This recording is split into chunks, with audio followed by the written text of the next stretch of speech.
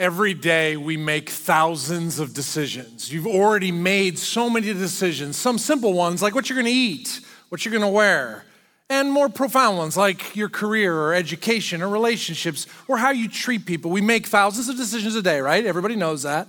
And some of us like decisions. We go, I can't wait. Others hate decisions. Some people make really fast, rash decisions where they don't really take in a lot of facts. They just impulse. I'm going to make a decision. Others love the facts, so I can do more hemming and hawing and wringing my hands because I don't want to make a decision. There are fast facts, fast times we make decisions, slow times, good decisions, bad decisions. I like what this author says about humanity. She says it's the ability to choose which makes us human. That we have choices as humans is pretty great. And I think most of us want decisions. We like decisions. It's the product of our lives, the decisions that we make. So there are people, everyone, where there have been good decisions and bad decisions made for you in your life. And you have made some good decisions and some bad decisions. You add up the decisions that have been made for you by someone else, good or bad, and you add up the decisions you've made for yourselves, good or bad. That's what lands you right here, right now. You and me making decisions. My parents have a sign up in their kitchen that says, bad decisions make great stories. Bad decisions make great stories. And I'm kind of glad that they didn't have that up when I was a teenager. It was a little later in life because I didn't need any encouragement to make bad decisions and good stories for my family. But it's certainly true, right? The bad decisions of people are what we like to watch on the news, right? They'll be like, and now let's go to this scene where this bonehead makes this decision that's terrible. Or have you watched Fail Army on YouTube? I mean, so much fun. Some 45-year-old guy thinks he can jump off his roof, hit the trampoline into his pool. Epic fail, and it's the best, right? I can watch it over and over. You are an idiot. Why would you do that? Because bad decisions make great stories. Today we're going to look at probably the worst decision ever made in the Bible by a Roman governor named Pontius Pilate who decides to sentence Jesus to death. And because of his bad decision, we have the good news of Jesus Christ that if you are a sinner like me, you can be forgiven. And so if you have your Bibles, John chapter 19. Today is Palm Sunday. It's the beginning of Holy Week. So we're walking through Holy Week this week. And as a church, we're going through the last hours of Jesus' life. So we're kind of beyond Palm Sunday to his final hours before he dies. But follow along this week and read and follow the scriptures through the life of Christ. Open up to John's gospel, Luke's gospel, and would love to have you join us on Good Friday because there's something about that experience that sets us up for a celebration on Easter. And just quick, before you judge Pontius Pilate for being a jerk and making a bad decision, do you know you make the same kind of jerk decisions yourself? I mean, he's no different than you and me. He's the same as you and me. We each have influence and power over decision making. How do you use your decisions? John chapter 19. Remember, Jesus has been on earth for 33 years. He's a carpenter turned traveling teacher. He's a healer. Some people love him, some people hate him. He's hated by the religious establishment because he doesn't play by the religious rules.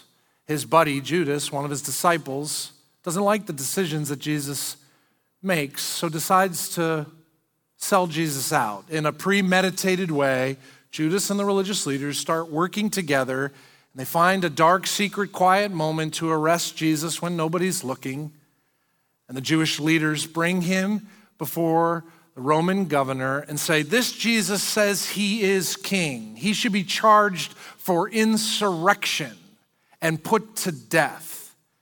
And quickly, this Roman governor, Pilate, sees that Jesus is innocent. He says to Jesus in John 18, are you a king? And Jesus says, my kingdom is not from this world. And Pontius decides right there and then, this is nothing. Why are we talking about this? What are we doing here? And he tries to let Jesus go free, but the crowds, the pressure, the power as a leader starts to get to him. He is going to make some choices here in John chapter 19 that will get his name written into history forever. And you and I make the same kind of choices ourselves that will last for all eternity.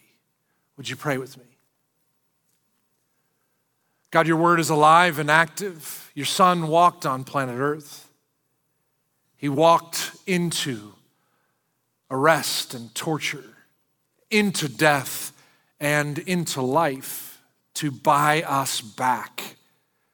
Show us today the gift of life that comes through Christ. And show us today that each of us have choices to make, and our life is the sum total of the choices we make here and now that last for all eternity. Holy Spirit, be present among us here in this room, in the chapel, online, and do what only you can do, God. Show us what is true and right, and give us the strength to pursue what is good and noble, to the end that you would be honored and glorified in every way through our lives. I pray this through Christ our Lord. Amen. Pontius Pilate has already decided that Jesus is innocent. John chapter 19, verse 1.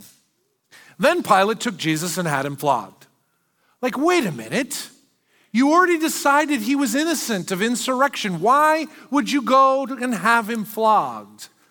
But he hands him over to a bunch of religious or Roman soldiers who take a cat o' nine tails with bone and metal and whip Jesus behind closed doors. Why would you do that if he's innocent?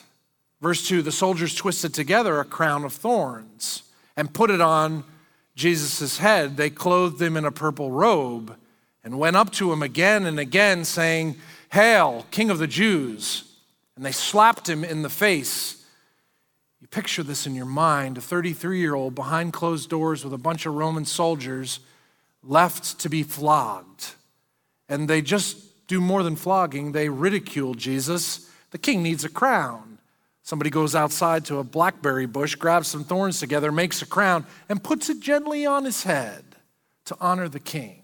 The king needs a robe. Somebody get a cloth, wrap it around him, and they slap him over and over again. And at some point, Pilate re-enters the scene and says, "Pick him up and bring him outside," verse 4. Once more, Pilate came out and said to the Jews gathered there, "Look, I'm bringing him out to you to let you know that I find no basis for a charge against him." When Jesus came out wearing the crown of thorns and a purple robe, Pilate said, "Here is the man." Remember, he's already decided he's innocent. So he has him flogged, he brings him out. Jesus is probably covered in blood. He's exhausted, a crown of thorns and a robe on. And Pilate says, "Here's your guy. Here's your man." As if to say, "Really, guys? Okay, listen, I had the guy flogged. He's humiliated, he's bloody. Let's just get over with this. Let him go home. Let's all go home. Nothing to see here. Let's call it quits." Verse 6, as soon as the chief priests and the officials saw Jesus, they shouted, "Crucify, crucify." Pilate thinks that maybe they'll have some common sense. They'll see the humiliated Christ and go, "This is no threat." They'll be merciful and let him go, but it doesn't happen that way. Pilate answered, "You take him and crucify him. As for me, I find no basis for a charge against him." The Jewish leaders insisted, "We have a law, and according to that law, he must die because he's claimed to be the Son of God." They moved beyond insurrection claims to religious concerns. He's claiming to be the Son of God. Our law says, you claim to be God, you get rocks thrown at you. Verse 8, when Pilate heard this, he was even more afraid. Something about Jesus, how he carried himself, something about, "Hey, Jesus, are you a king?" "I am not a king of this world." Something about his silence and accepting this abuse, not fighting back. something now about him being said that he's the Son of God, it causes Pilate to slow down and to think, to process all that's happening.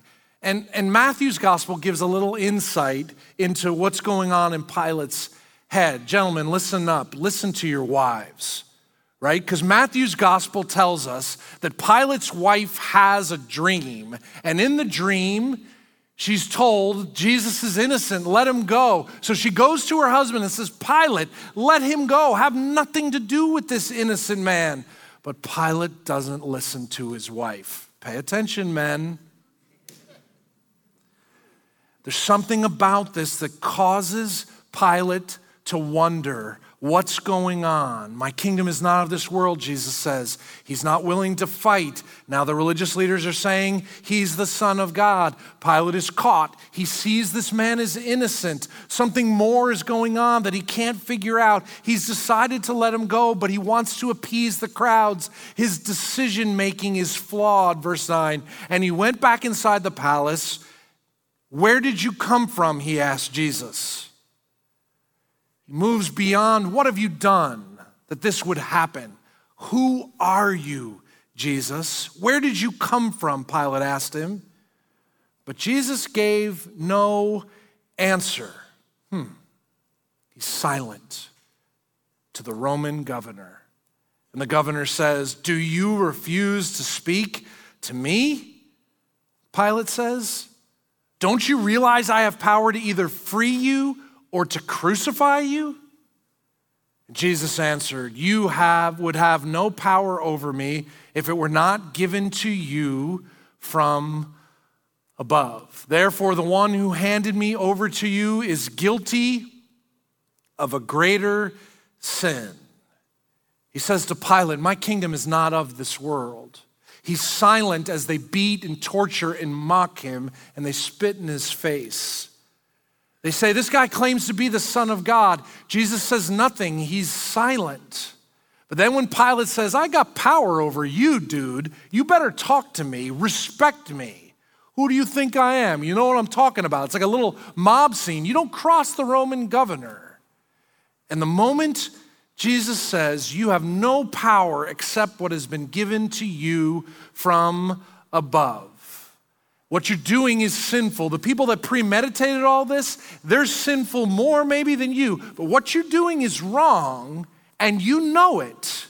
And listen, Pilate, my Father in heaven has given you authority like he's given every human authority, and I'm not afraid of you because I trust him.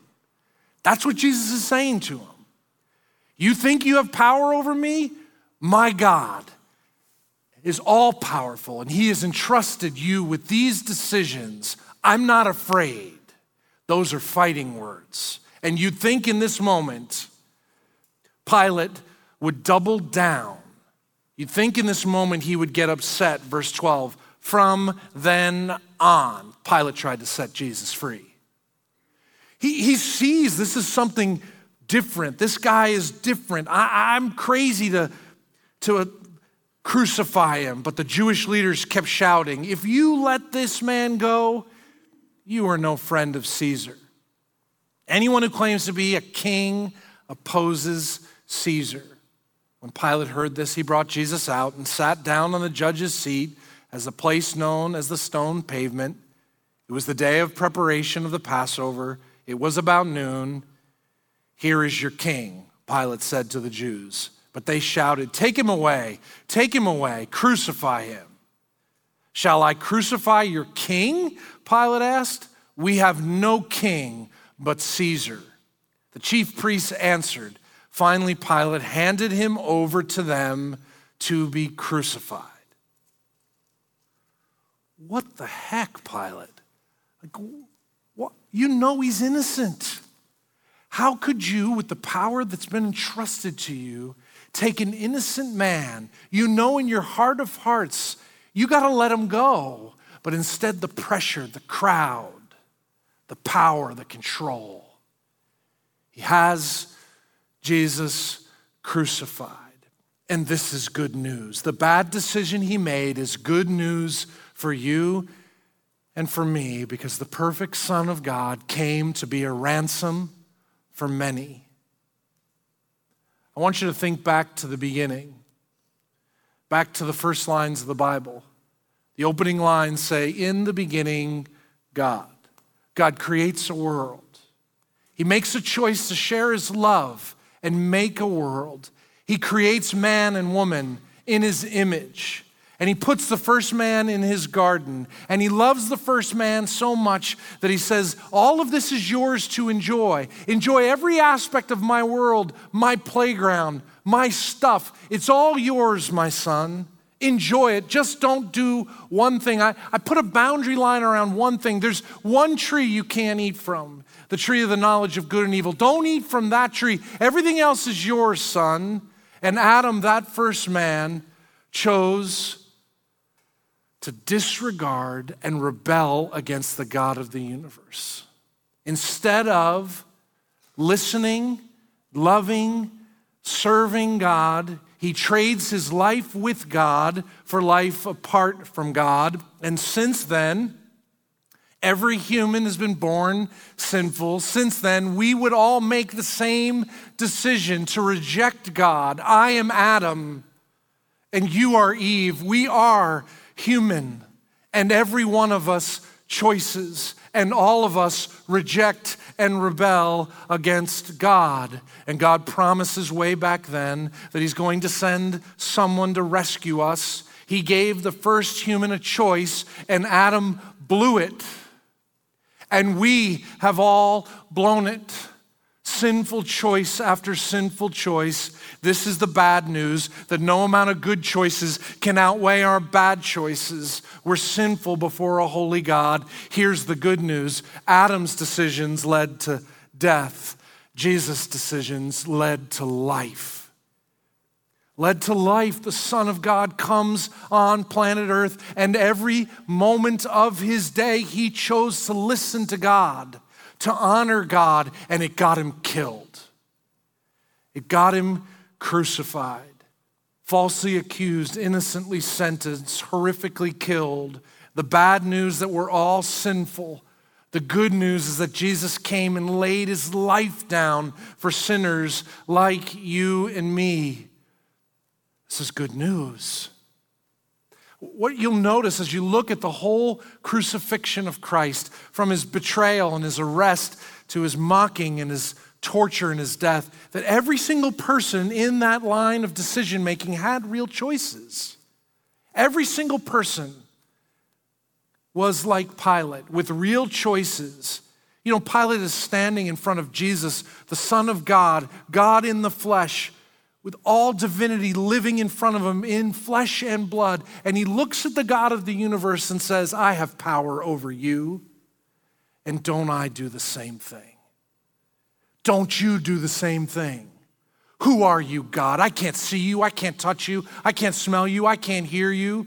I'm just a random ball of cells here doing my thing. I get to feel what I want to feel, do what I do, have out life in any way I want. Who are you, God? I have power over you, God. Is the way I approach God. It's the way you approach God. It's the way Pilate approached God. And Jesus said, you have no power over me if it were not given to you from above. Translation, God has entrusted each one of us with choices. You have no power. I have no power except what's been given to me by God. To be human is to have these choices. It's a gift that our Creator has given us. And Pilate's bad decision put the innocent to death so that the guilty could go free. I mean, Pilate's tradition was let some criminal go. So let me let Jesus go and we'll keep Barabbas. And the crowd says, no, we'll take the guilty back, kill the innocent. And the innocent dies, Jesus, so that the guilty could go free, Barabbas. And the same is true for you and me. We are guilty before a holy God. No amount of good deeds can outweigh our bad deeds. Our decisions are tainted with selfishness and arrogance, self-worship and our feelings. all tainted. And the God of the universe judges us as guilty. No amount of religion can fix this. Only faith in the Son of God who gave his life for you and me. What are you doing with your choices? What are you doing with that's been entrusted to you by God? He gave you these choices because he loves you. The God of the universe loves you and me so much that he says, I make choices, the God of the universe makes choices, and I'm making you in my image, so I will give you choices too. He loves us, and he gives us choices. And instead of designing us to be robots that march to whatever he says and does, no, he says, I'll let you choose. Here you go. Men and women, you could choose red or blue. Whatever. You could choose meat or vegan. Go ahead, whatever. Starbucks or Dunkin', whatever. Yankees or Phillies, whatever you want. Choose what you want. You could choose God or not God. You could choose good or evil. You could choose to follow God and honor him, or you can reject him and hate him. It's all up to you. It's your choice. But within these choices, indelibly written into the fabric of God's design for the universe, is this principle that whatever choice you make, it's yours. The blessings that come with those choices and the consequences, you own it all.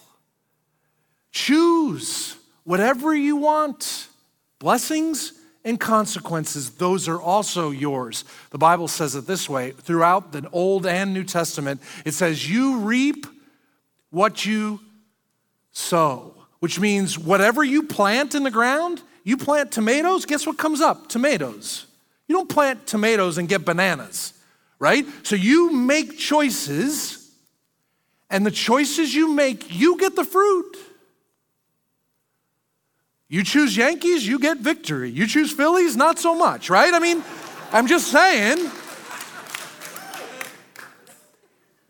Whatever you choose, it's yours. To be human is to make choices, and with those choices come real consequences. So when I look at Pilate in this moment, he knows the right thing to do, chooses the wrong thing to do. And you know what? He maintained his power and his prestige in the moment because of his decisions. But he goes down as history as the man who put Jesus to death. What a legacy. The only reason we know about Pontius Pilate, the Roman governor, is because of the bad decision he made. What about you? Madeline Engel said it's the ability to choose that makes us human, but she also said this, that maybe you have to know darkness before you can appreciate light. This kind of makes me sad, but this is a true statement for most of us. That for some reason as humans who've been entrusted with choices, for some reason as humans, we choose to live in the dark, in the dirty, in the shameful. And until we feel the dark and the dirty and the shameful, we don't choose the light. But if right now you feel any level of darkness and dirty and shame, you have a choice right now to choose to walk out of that darkness into light. For some reason as humans, we keep choosing darkness instead of saying to the God of the universe who is light, flood my heart with your light. I choose you. I will no longer choose darkness. And instead of laughing at stupid, boneheaded decisions, maybe we should learn from them. Pilate chooses power and prestige over doing what is right and just. And look where it got him. Judas chose to sell out, and look where it got him. The religious leaders chose tradition over truth, and look where it got him. Jesus chose service and love and sacrifice, and look where it got him. Maybe we should learn from these decisions, because every choice you make leads to death or leads to life. You go, that is so dramatic, preacher boy. Oh yeah, it's really dramatic and it's really true. Every decision you make, it's one or the other. Oh, we like the fuzzy middle, the spectrum, just get a little softer. We don't like the stark contrast. Really, Joe? No, really. I mean, is this pandemic about life or death? Is it fuzzy in the middle? I mean, this is a real virus. It killed some of my friends. This is not a joke. But it does more than just kill physically. It kills emotionally, it kills mentally, it kills spiritually, it kills relationally, it kills. And your thoughts and your decisions about this virus are either death or life. And I'm not here to get into what you should do or how you should do it, but if you're a vaccine person, get your vaccine and get back to living. And if you're a mask person, then get your mask on and get back to living. Because can we go another year living in isolation and in fear of what could happen? We must live because we could preserve physically and die in every other way. Be wise, absolutely with the science. I'm all with it, but at some point, if you don't get busy living, then get busy dying. Famous quote from Wyatt Earp. At some point, we have a choice. We can't be held back by fear. Are people really out to get you? Is really everyone out to get you? People at work are always out to get me. People at school are always out to get me. People at home are always out to get me. Really? Really? Everybody is against you. Really? You have a choice of life or death. Life or death. You've been overweight. You've been anorexic. Maybe for a really long time. You have a choice to make. Life or death. Get healthy or keep living in the same overweight state or the same anorexic state. You've been addicted to alcohol or pot or porn. You said you'll stop. You said you'll quit. How many times? That's a decision of life or death. It's not a game. You've allowed that person to abuse you for how long? To say they love you? To manipulate you and control you? That's a decision of life or death. You have a dream to go back to school? To get a new job? To do something you've always wanted to do? That you know it's written into the very fabric of who you are? It's a decision of life or death. You've been angry your whole life because someone hurt you. You had some traumatic experience that indelibly changed you, and so you've been hurting the people closest to you for far too long. And you said you would get better, but you're killing your family, and you're killing the people at work because of your angry outbursts. Either live or choose continued death. You've toyed with Christianity your whole life. You said, when I get older, I'll follow Jesus. You have a choice to follow Jesus into life or to continue in death. You said you wanted to grow spiritually. You've had moments where you're convicted of sin and you're like, I don't even know the Bible. I want to read. I want to grow. I want to be different. I want to be generous. I want to be someone who carries the fruits of the Spirit. You've been saying that for a really long time. You have a choice to make. A choice of life spiritually or continued death. Your life is the sum of your choices. Yes, so many of us have been hurt, but even with your hurts, you have a choice. We have allowed victimization to so indelibly mark our humanity that we act as if we have not been entrusted with choices. When the God of the universe says, you have choices, make them with wisdom, with help. You need help, get help. You need support, get support.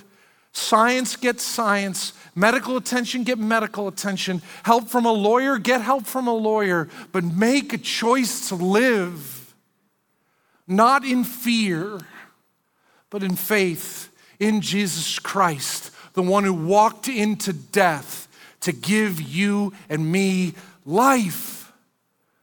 So, Faith Church, get busy living or continue to die. We have that choice. God has granted that to us, so choose life and not death. Choose Jesus, not religion. Choose faith and not fear. And watch how the Spirit of God comes alongside you and helps you and encourages you and guides you and gives you peace. But don't buy the lie that you have power that's not been given to you from above. It's been given to you from above and presented with you options on the daily. What choices will you make? Invite the Spirit of God into those choices and watch the peace, watch the direction, watch the hope that will flood your life. Would you pray with me? God, would you help us? Would you help us? Because it's so easy to think that we're controlled by our circumstances instead of seeing that we can make decisions about how we think and how we live and how we believe and the attitude that we have. God, right here, right now, there are people that have never put their trust in Jesus.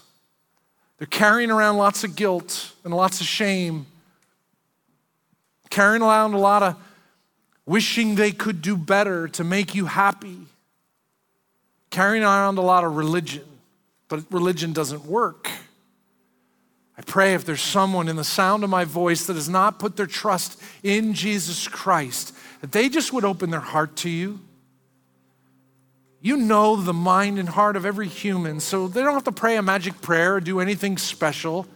Just say, I want you, Jesus. I need you, Jesus. Help me, Jesus. And you promise to come close and to forgive sin. God, as sons and daughters that are here, we point our fingers at everybody else. We make excuses of why we live the way we live.